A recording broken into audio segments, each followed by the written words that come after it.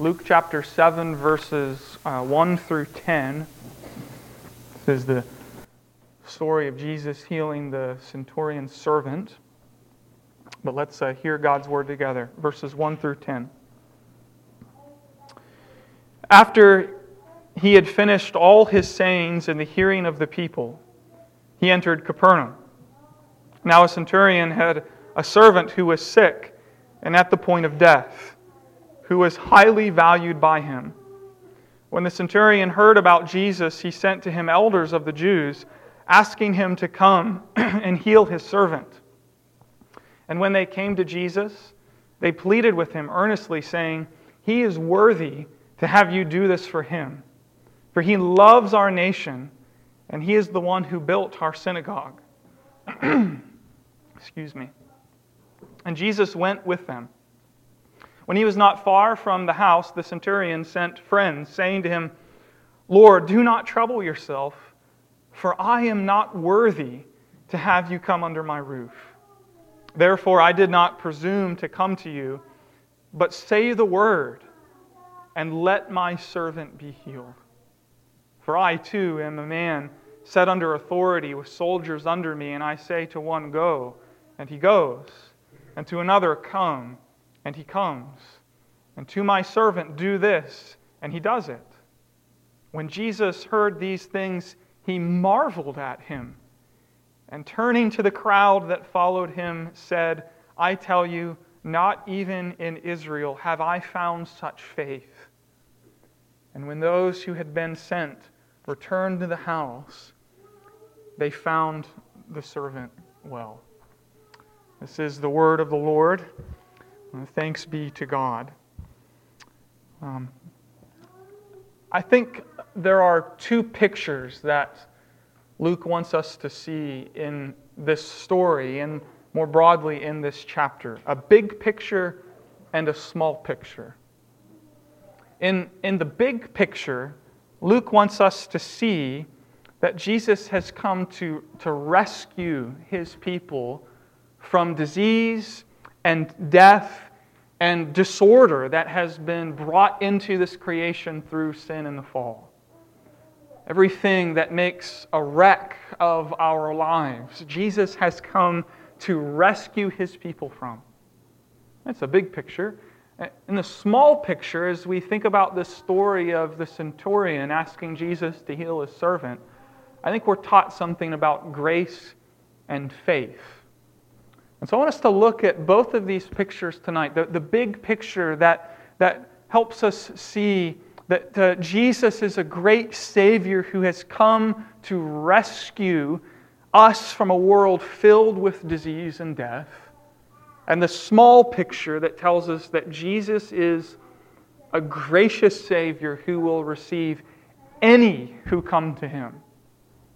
So let's think about this big picture first, that Jesus has come to rescue us from disease and death. You know, I think too often we have a very small view of Jesus, a shriveled view of Jesus that is tiny compared to the glorious Jesus that we meet in the Scriptures, the Jesus that we meet here in the Gospel of Luke. And Luke wants to help expand our view of Jesus and His greatness and His majesty and His power. He wants us to see the immense significance of the real Jesus so that we're not minimizing the importance of Jesus by believing in a sub-biblical or sub-historical Jesus. Luke wants us to see, I think, more of the greatness of Christ. And the particular issue here is that of disease. That Jesus has come to save His creation and His people from disease and decay and death. Now, I think we often do our best to overlook or to ignore sickness and disease. You know, we like to think that with the advancements of modern medicine, it's something that we can put off, avoid, or at least cope with in our lives. And don't get me wrong, we should be thankful for modern medicine as a gift of God's common grace that the Lord has given people. But advancements in medicine and the blessing of modern medicine should not blind us to the fact that disease and death are enemies that need to be defeated, that we need to be rescued from. And to confirm that reality, I don't think we need to look very far. Sure, we can look around the world. We can look on the news and read about Zika.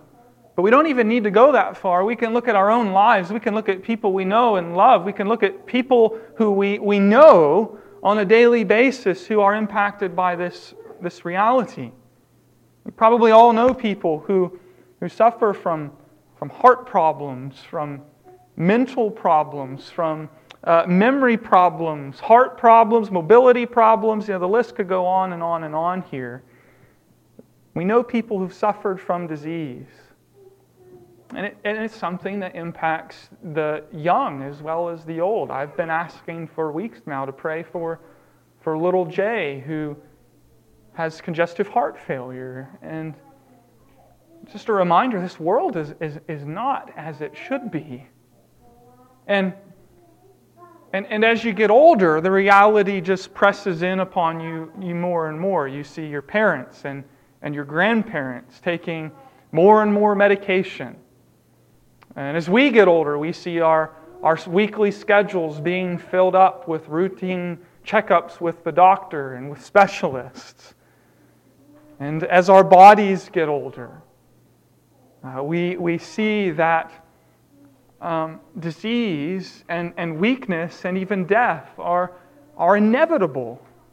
So that whether if it's by disease or by old age, the person who once lived an active life finds their life shrinking and shrinking and shrinking until the most active thing they can do in a day is get out of bed and get something to eat and go to the restroom. This is the world we live in. A world plagued by disease and eventually certain death. And to the person who thinks this isn't a personal issue for each of us, I think we'd say to them, well, you're young, just wait. Or we'd say, you are incredibly naive. Dr. Luke, remember, Luke is a physician, and he was well acquainted with disease and death. Luke assumes this is a problem that concerns all of us, that touches each of our lives in some way. And he wants us to understand that Jesus saves His people from disease, decay, and death. Now, His healing miracles in the gospel are not just raw displays of power. And I don't think that we should understand the physical healings simply as acts that are meant to teach spiritual truths about Christ's power to save us from our sin. As true as that is, rather, I think the healing miracles of Jesus, we should also understand them this way, are signs of His kingdom. And they point us to the consummation of His kingdom when all things will be made new. And those who have trusted in Christ will live in that kingdom where disease and death are banished forevermore. And so Jesus rescues His people from disease. That's what I think Luke is communicating to us here. In verses 1 through 10, which we're going to look at tonight, Jesus heals the centurion's servant who was sick unto death. And then in verses 11 through 17, Jesus raises a widow's son from the dead. One of my favorite stories. I can't wait to preach on it next week. And then in verses 18 through 23, Jesus is asked by John the Baptist's disciples whether Jesus is the promised Messiah. And Jesus says, essentially, here's the evidence. Look at what He says in verses 21 through 22. In that hour, He healed many people of diseases and plagues and evil spirits, and on many who were blind He bestowed sight. And he answered them, "Go and tell John what you have seen and heard. The blind receive their sight, the lame walk, lepers are cleansed, and the deaf hear, the dead are raised up, the poor have good news preached to them." Now, yes, hear me loud and clear. It's true that these physical healings point to spiritual realities. We don't want to miss that. Christ opens blind eyes so that we can see our need and our need for Christ. Christ cleanses us. He heals us of our diseases. Christ opens our ears to hear the gospel. Christ gives new life. Christ proclaims good news to the spiritually poor. All of that's wonderfully true. But the foundational importance of those spiritual truths should not cause us to miss the physical rescue that Christ provides for His people and that these miracles point to. We're not just disembodied souls. We are body and soul, and Christ rescues both body and soul. Jesus provides a real rescue from a fallen and distorted creation, from diseases and from death itself. And so with that in mind, Luke tells us this story in verses 1 through 10. Here's this Roman centurion, someone in charge of around 100 Roman soldiers, so a man of authority. And he had this servant that he highly valued, someone he really cared about. And this servant was sick and near death. You can imagine this centurion was a man of means, so perhaps doctors had already been hired and come to see this servant and had said to him, to the centurion, "I'm sorry, but there's nothing left for me to do." But the centurion had heard about Jesus, so he sent these Jewish officials from the synagogue to Jesus and asked him to come and heal the servant. And in Matthew's account, we're told that this servant is paralyzed and is in great pain. Luke just tells us he's near death. The death watch has started. He's in advanced and terminal decline. But Jesus, without even seeing this servant, without touching him, without speaking to him directly, is able to with just a word, restore this servant to health. What's the point? Jesus is able to rescue us from disease. Now, there's something important we need to make sure we understand. Luke is not trying to teach us here that Jesus will heal us of all sickness and disease now. When John the Baptist asks Jesus if he's the one to come or whether they should be looking for someone else, Jesus uses that question to make clear that He is the one who will come and bring God's kingdom, where ultimately disease and death and disorder will be done away with. The words Jesus uses allude to the prophet Isaiah, where in the larger context, Isaiah is talking about the new heavens and the new earth, where these things will be no more. And Jesus is saying, yes, I am the one who will usher in the kingdom. I am the one who will bring in the new heavens and the new earth. And here are the evidences of that kingdom. I came across an illustration as I was studying this passage, and I hope it's helpful to you. It helped me.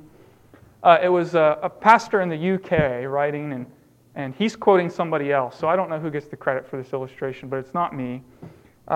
Quoting this other individual, he said this: "The healings are signs of the presence of the kingdom of God in the same way that snowdrops are a sign of spring." Now, what are snowdrops? Remember this, guys, in the UK? Snowdrop is a little plant that comes up in the winter, just before spring arrives. So even when there's still snow on the ground, this little green plant will pop up even through the snow, and they are a sign that spring is on the way.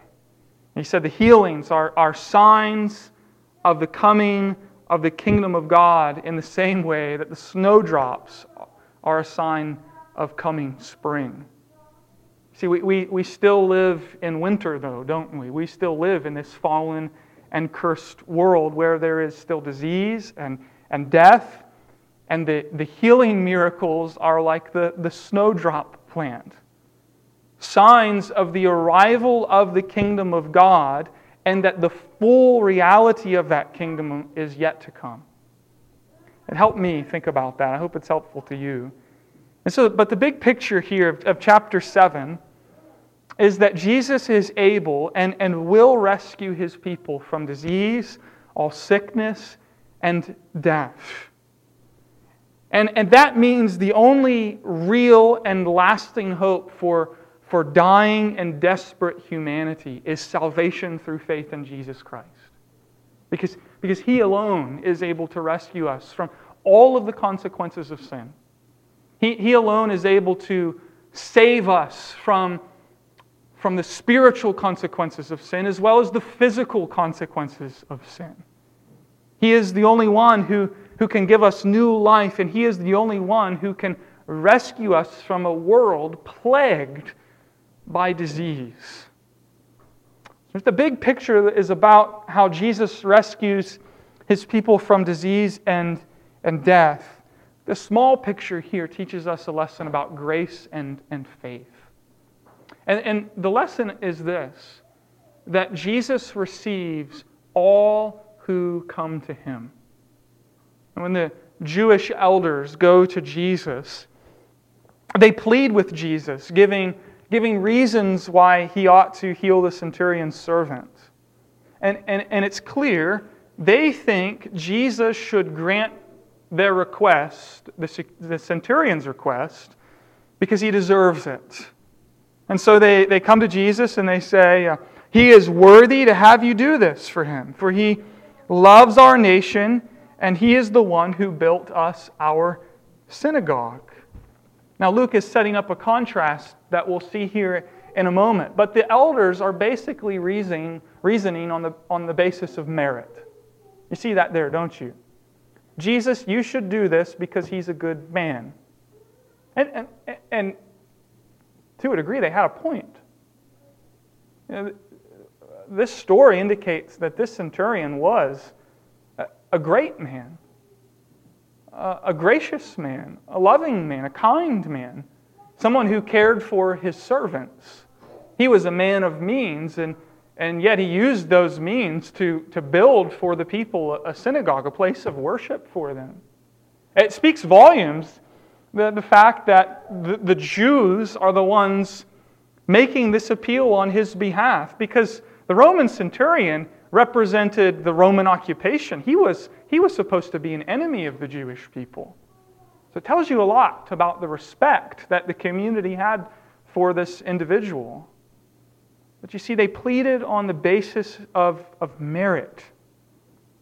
They believed that someone who lived a good life was worthy to receive blessing.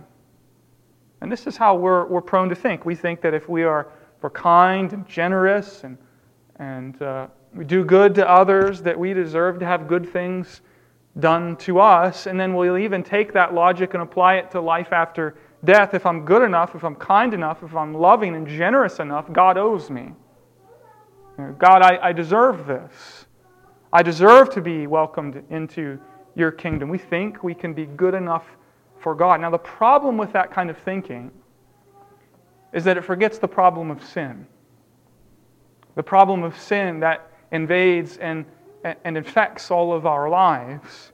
And that way of thinking, it stands in contrast with the mind and the heart that has come to understand God's grace. Because when we come to understand God's grace, there's no place for saying before God, I am worthy. In fact, all we can say is, I am completely unworthy. I don't deserve a favor from Jesus. I don't deserve His kindness or His grace or His salvation. I don't deserve to be a citizen in His kingdom. I'm unworthy. You go back to the story, though, and Looks like Jesus more or less just ignored the statement of the elders and went along with them to show this servant mercy. But then we see the contrast that I mentioned a minute ago, because while Jesus was on the way, the centurion sent a second delegation, this time some friends, to relay a message on his behalf. The elders, now keep it in mind, the elders have just said, "He is worthy to have you do this for him." Now look at verses 6 and 7. And Jesus went with them. When he was not far from the house, the centurion sent friends, saying to him, "Lord, do not trouble yourself, for I am not worthy to have you come under my roof. Therefore I did not presume to come to you, but say the word, and let my servant be healed." And so you have, I think, here the contrast between the apparent worthiness of merit and the actual unworthiness of man. The Jewish elders reason on the basis of merit.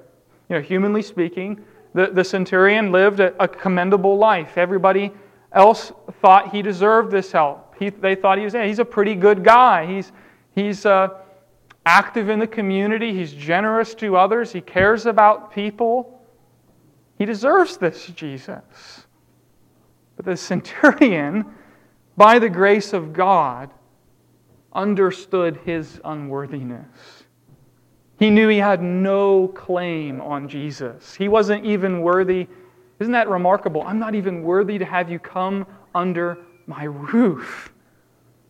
And this is what happens, friends, when we begin to understand who Jesus Christ is.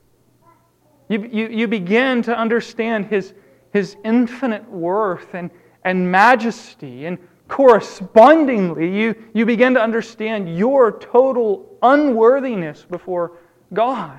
You see, for the Jewish elders, the problem was they didn't really see who Jesus was. They saw Him perhaps as somebody who could do marvelous works. They saw Jesus as somebody who could do favors for the worthy. But what they didn't see is that Jesus had come to show the favor of God to unworthy sinners. And when we look past the cultural Jesus, when we look past the Jesus of civil religion, the Jesus that exists for us, the Jesus that exists to do favors for us, the pop machine Jesus, you stick a quarter in and push the button and get what you want. And you see the Jesus of the Bible, the Jesus of the Gospel of Luke. Who do you see? You see the supreme worth and majesty and glory of the Lord Jesus Christ. This one who is the Lion of Judah and the Lamb of God slain before the foundations of the world. The King of kings and Lord of lords. The ruler of the nations. The second Adam who's come to repair and restore what has been lost in the fall. We see this majestic King of kings who is worthy of all glory, praise, and honor. And when we begin to see the real Jesus, we begin to see ourselves more truly and clearly. We see that we are needy sinners who do not deserve the grace of God. And friends, this isn't some kind of unhealthy pessimism. This is a healthy realism, the healthy realism that recognizes that God opposes the proud and shows grace to the humble. And at least part of the reason the centurion confessed his unworthiness was he had come to understand, to a degree at least, the authority of Jesus. Look at verse 8.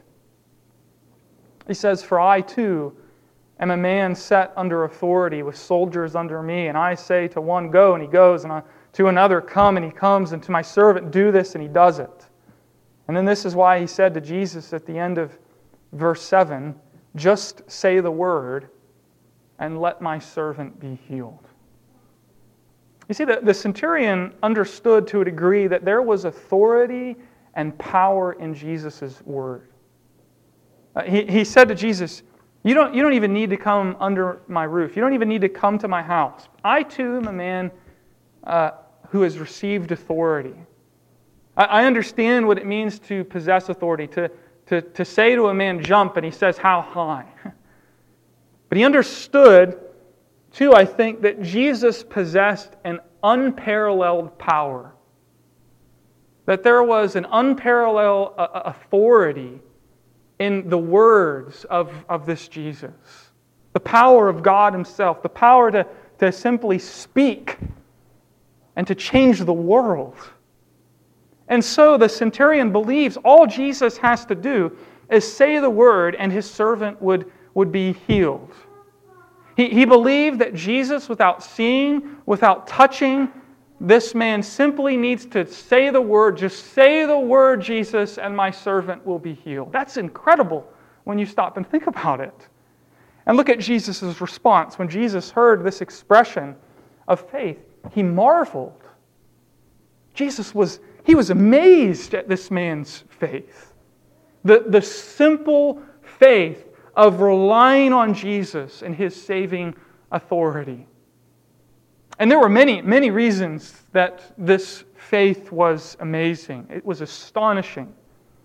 It was amazing for a man of such status to see how desperately he needed help. It was amazing for such a reputable man to see his total unworthiness. It was amazing to find someone who is willing to rely entirely on Jesus and the power of His Word. And it was amazing to find this not in an Israelite, not in a Jew, not in someone who grew up in the covenant community of God's people, but a pagan Gentile. A Gentile who grew up outside of the covenant community, outside, a stranger to the promises of God. Someone who didn't grow up hearing the Scriptures, a total outsider. And he's coming now and trusting in Christ with this humble faith. It's just a little picture, friends, of what God would accomplish through the gospel and when the gospel would go forth to the nations. And on account of this centurion's humble faith, Jesus healed his servant. When these folks get back to the house, the servant was well. All Jesus had to do was say a word, and this man was rescued from the brink of death. And Jesus did it, not because the centurion deserved it, but because the centurion trusted in Jesus' authority to heal. As we think about this story, there are just 3 quick lessons that I want to give to you quickly here. First, we see that Jesus is willing to save all who come to Him. Just re-emphasizing the point here. Jesus is willing to save all who come to Him. Even a Roman centurion. Even someone outside the covenant community of God. Even a stranger to the promises of God. Even someone who is considered an enemy of God's people. Any who come to Christ, He will never turn away. No one is turned away. No one is shut out from the kingdom of God who seeks after the saving mercy of God in Christ Jesus. Any who come to Christ, Christ willingly receives in His grace. Regardless of social status, regardless of your background, regardless of your religious heritage, regardless of the things you've done, if you go to Christ, He will welcome you. My friends, have we all gone to Christ? Have we all sought His grace and mercy? We've all heard about it. We've all heard Christ offered to sinners, but have we gone to Him and have we experienced for ourselves that Christ is such a gracious Savior that any who come to Him, He will never turn away, but will receive into His arms. Christ is willing to save all who come to Him. Go to Him. A second thing we see in this story, we go to Christ not on the basis of merit, but on the basis of His grace. No one can go to Jesus and say, I am worthy to receive your grace. I am worthy for you to have you do this for me, Jesus. You owe me, Jesus. No one can say, I've done enough to tip the scales and earn your favor. See, my friends, we will not be saved by the worthiness of our works, but only through faith, trusting in the worthiness of Christ and His work on our behalf. And the third thing we see here, that true faith is not confidence in ourselves, but confidence in Christ and His power to save. It is trusting that God will evaluate us not on the basis of our merits, but on the basis of Christ's merits. It is abandoning trust in our works and our merits and any thought of deserving salvation and casting ourselves upon the mercy of God in Christ. Just say the word. You hear the humble faith in that statement, relying totally on Christ's work and Christ's merit and Christ's power to save. I think when we read this story, one of the questions that God would have us ask ourselves is, what are we trusting in today? Luke is reminding us that Jesus is the same powerful Savior, the same gracious Savior as He was on that day when the Centurion's delegation came and asked Jesus to come and heal his servant. He is a Savior who has come to rescue His people from sin and disease and death. And He offers Himself to us freely. And we must acknowledge our unworthiness, that we have no claim to Jesus and His grace. But that if you call out to Him, He will come to you. He will speak the words of salvation. He will give you the forgiveness of sins that we all so desperately need. And He will save you to the uttermost, bringing you one day into His kingdom, dear brothers and sisters, a kingdom where disease and sickness and death will be no more. But we will dwell in the kingdom of our Lord Jesus Christ, for everlasting in the presence of our God and King. And so we learn here, true faith is not confidence in ourselves, but confidence in Christ, who saves us to the uttermost, in both body and soul. Let's trust Him, and let's pray.